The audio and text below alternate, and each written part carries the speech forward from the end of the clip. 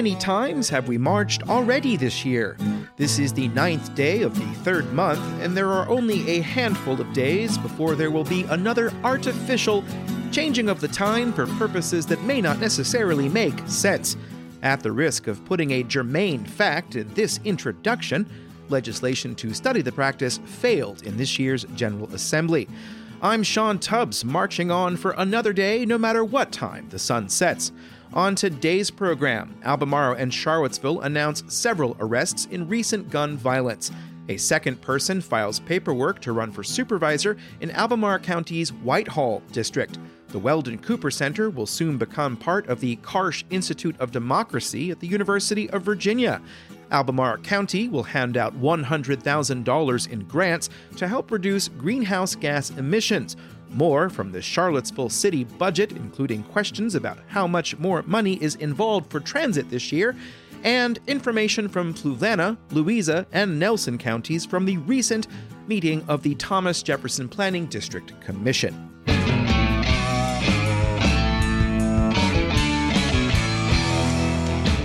In today's first subscriber-supported shout-out, the Albemarle-Charlottesville Historical Society operates the Hatton Ferry, a historic way to cross the James River at Scottsville. They're looking for volunteers, operators, and interpreters to help run the ferry between April and October. If you would like to learn how to operate the ferry and/or share its history with the community and visitors, and can commit to shifts this season, please join the ACHS at their Community Day on March 14th. You can RSVP on Facebook or consider a donation. Want to know more about the Hatton Ferry? Take a look at Sevillepedia.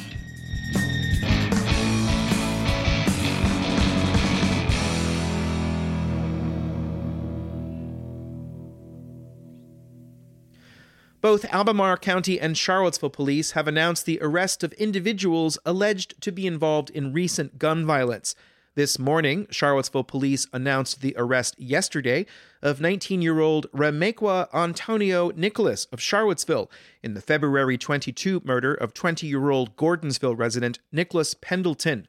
The suspect was taken into custody yesterday after an investigation involving the Federal Bureau of Investigations, the United States Attorney's Office, and the Commonwealth Attorney's Office. Yesterday, officers with the Albemarle County Police Department arrested a 13-year-old at a private school on Earlysville Road after a tip that the person had a firearm. The release states that upon seeing the officers, the armed juvenile suspect fled the area on foot and was found hiding in a dumpster and was taken into custody without incident. The release states that police believe the person is linked to recent gun violence. This morning, Albemarle police announced the arrest yesterday of 21-year-old Takarius Orlando Cato Anderson on charges filed in the city of Charlottesville. They are 2 counts of malicious wounding and 2 counts of using a firearm in the commission of a felony. A second candidate for supervisor has emerged in the Whitehall district, creating the possibility of a contested race for a second election cycle in a row. Brad Rickel of Crozet has filed a statement of organization with the Virginia Department of Elections to run as an independent. According to an August 5, 2022 article in the Crozet Gazette by Teresa Curry, Rickel is a Crozet resident who produces a podcast on local affairs. If he qualifies for the ballot, Rickel would face Democrat Ann Malik in the November 7th election. Malik is seeking her 5th term and fended off Republican Steve Harvey in the 2019 race. Rickel confirmed his candidacy with me this afternoon and said he will release more information soon about why he is running. His podcast is available on Apple Podcasts. Meanwhile, another internet talk show host who has previously declared a candidacy in the Scottsville district has not yet filed paperwork and has not responded to several questions, so they shall not be identified.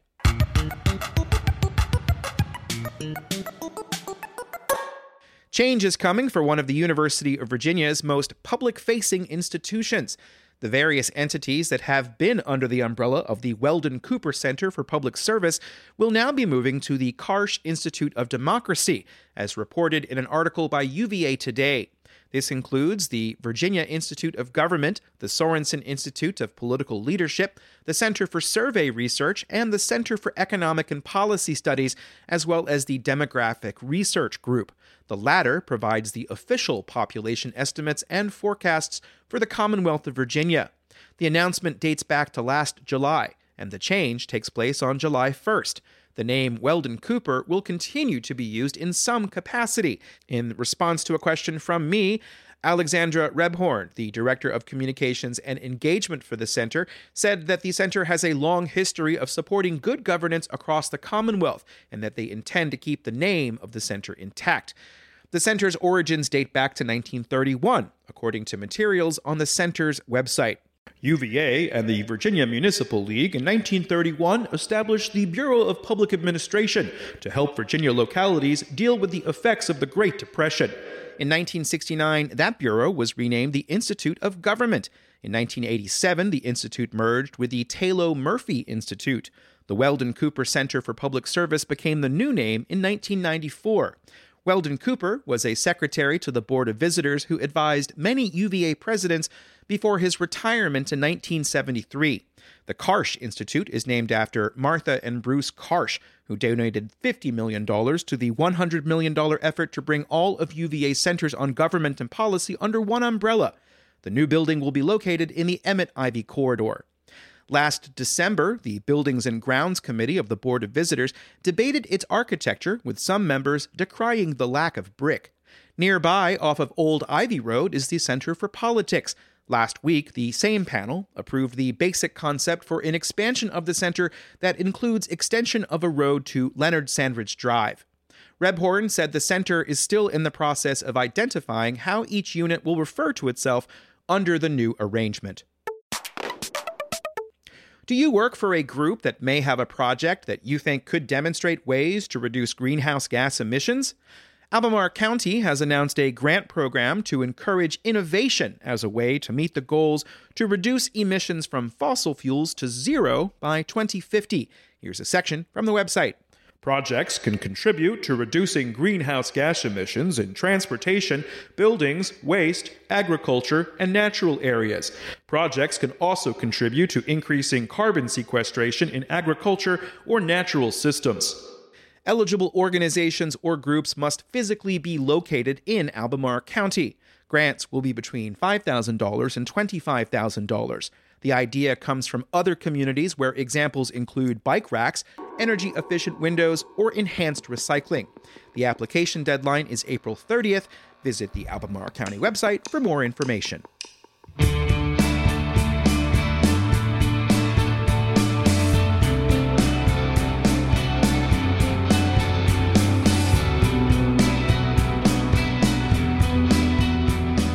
You're listening to Charlottesville Community Engagement, and in today's second Patreon-fueled shout-out, WTJU wants you to know that the second annual Seedville Puzzle Hunt is coming. Save the date for Saturday, August 26th for this citywide cerebral puzzle for you and your friends to solve. Before then, whet your puzzle-solving appetite at WTJU's Puzzle Hunt Preview Party, Thursday, March 16th, 7 to 9 a.m., 7 to 9 p.m. at the Looking Glass at Ix Park, featuring music, drinks, and a mini puzzle to get you warmed up for the main event in August. Everyone is invited to this free preview party. Please register at SeavillePuzzleHunt.com to attend.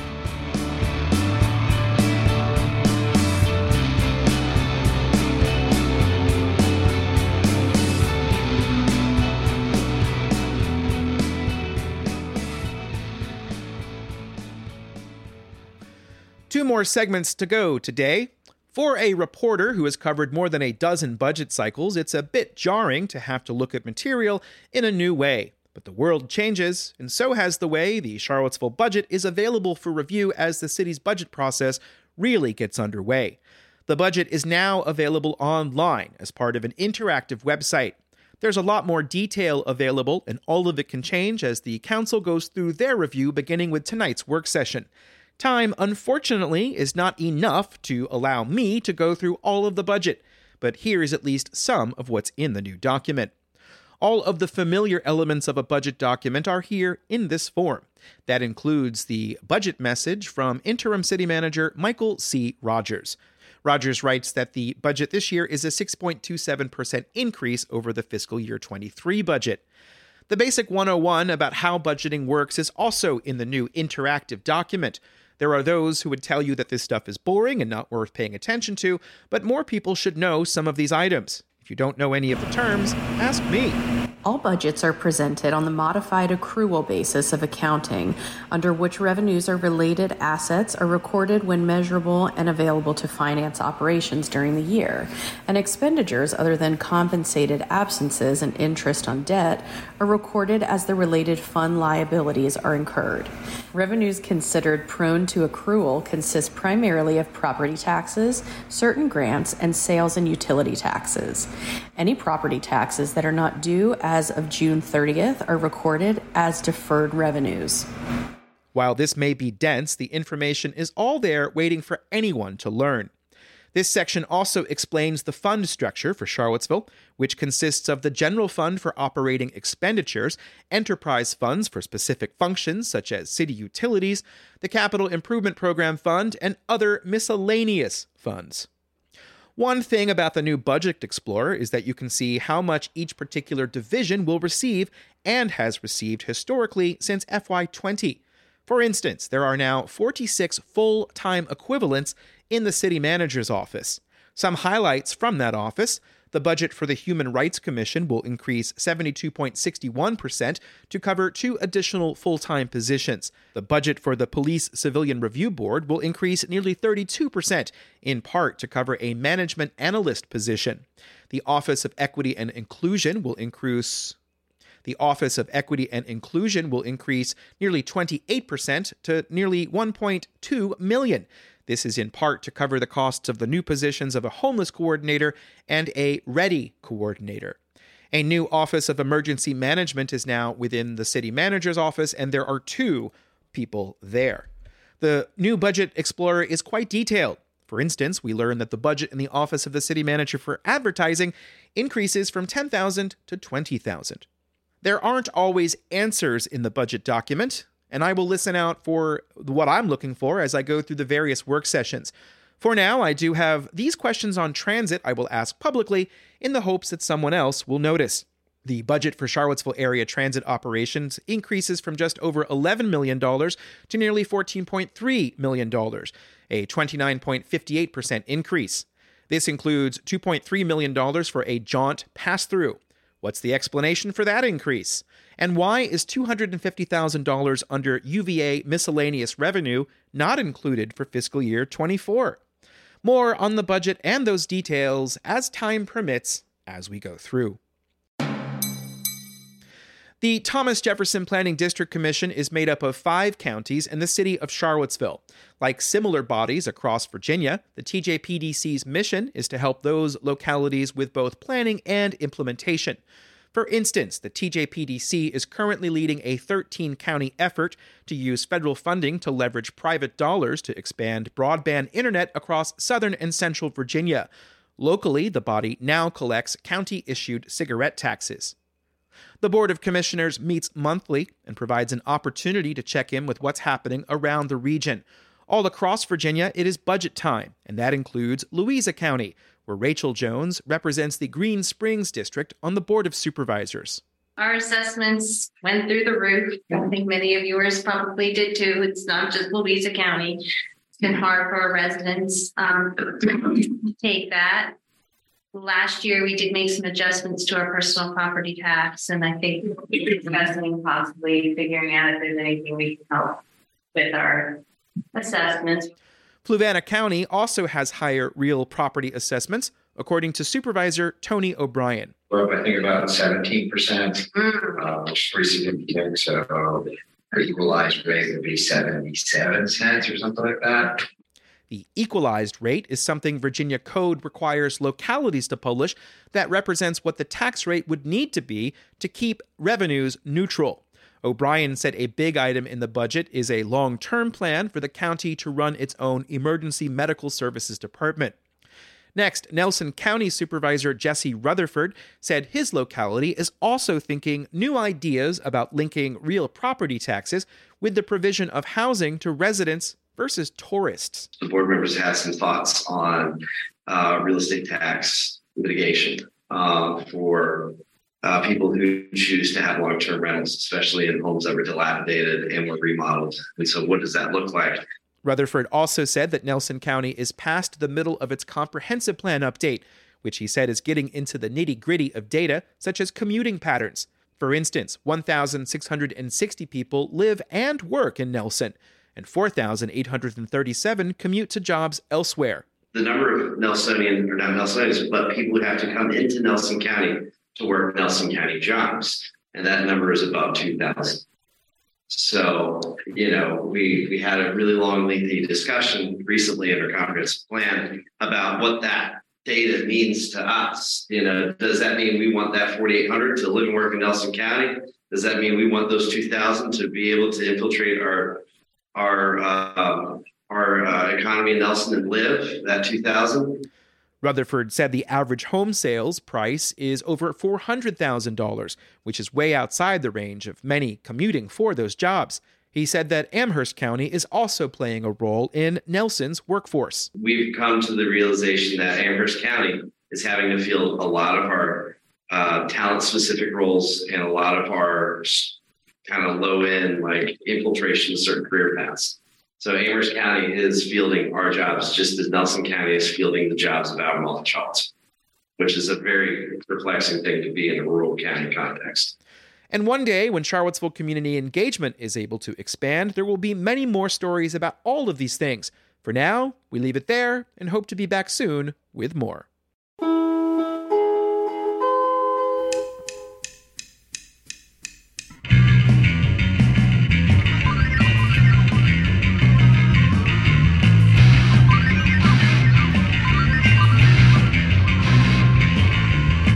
At the outset, let me thank Fiore Floral Studio for all your floral needs. That's for help with today's podcast. Today is another busy, weird day with a trip to Lynchburg happening as soon as I hit send, and then back here in the morning. I do not like to take time off because with my subject matter, there is always something to write. One more week of weirdness and then perhaps more weirdness. Yet there will always be something just about to happen on this feed, and I'm here for that. All because of my subscribers. 1 in 4 of you pay, and Ting will match the initial payment through Substack, and for this, I am grateful. I literally need to shave off as much time as I can in production, so I'm going to say goodbye.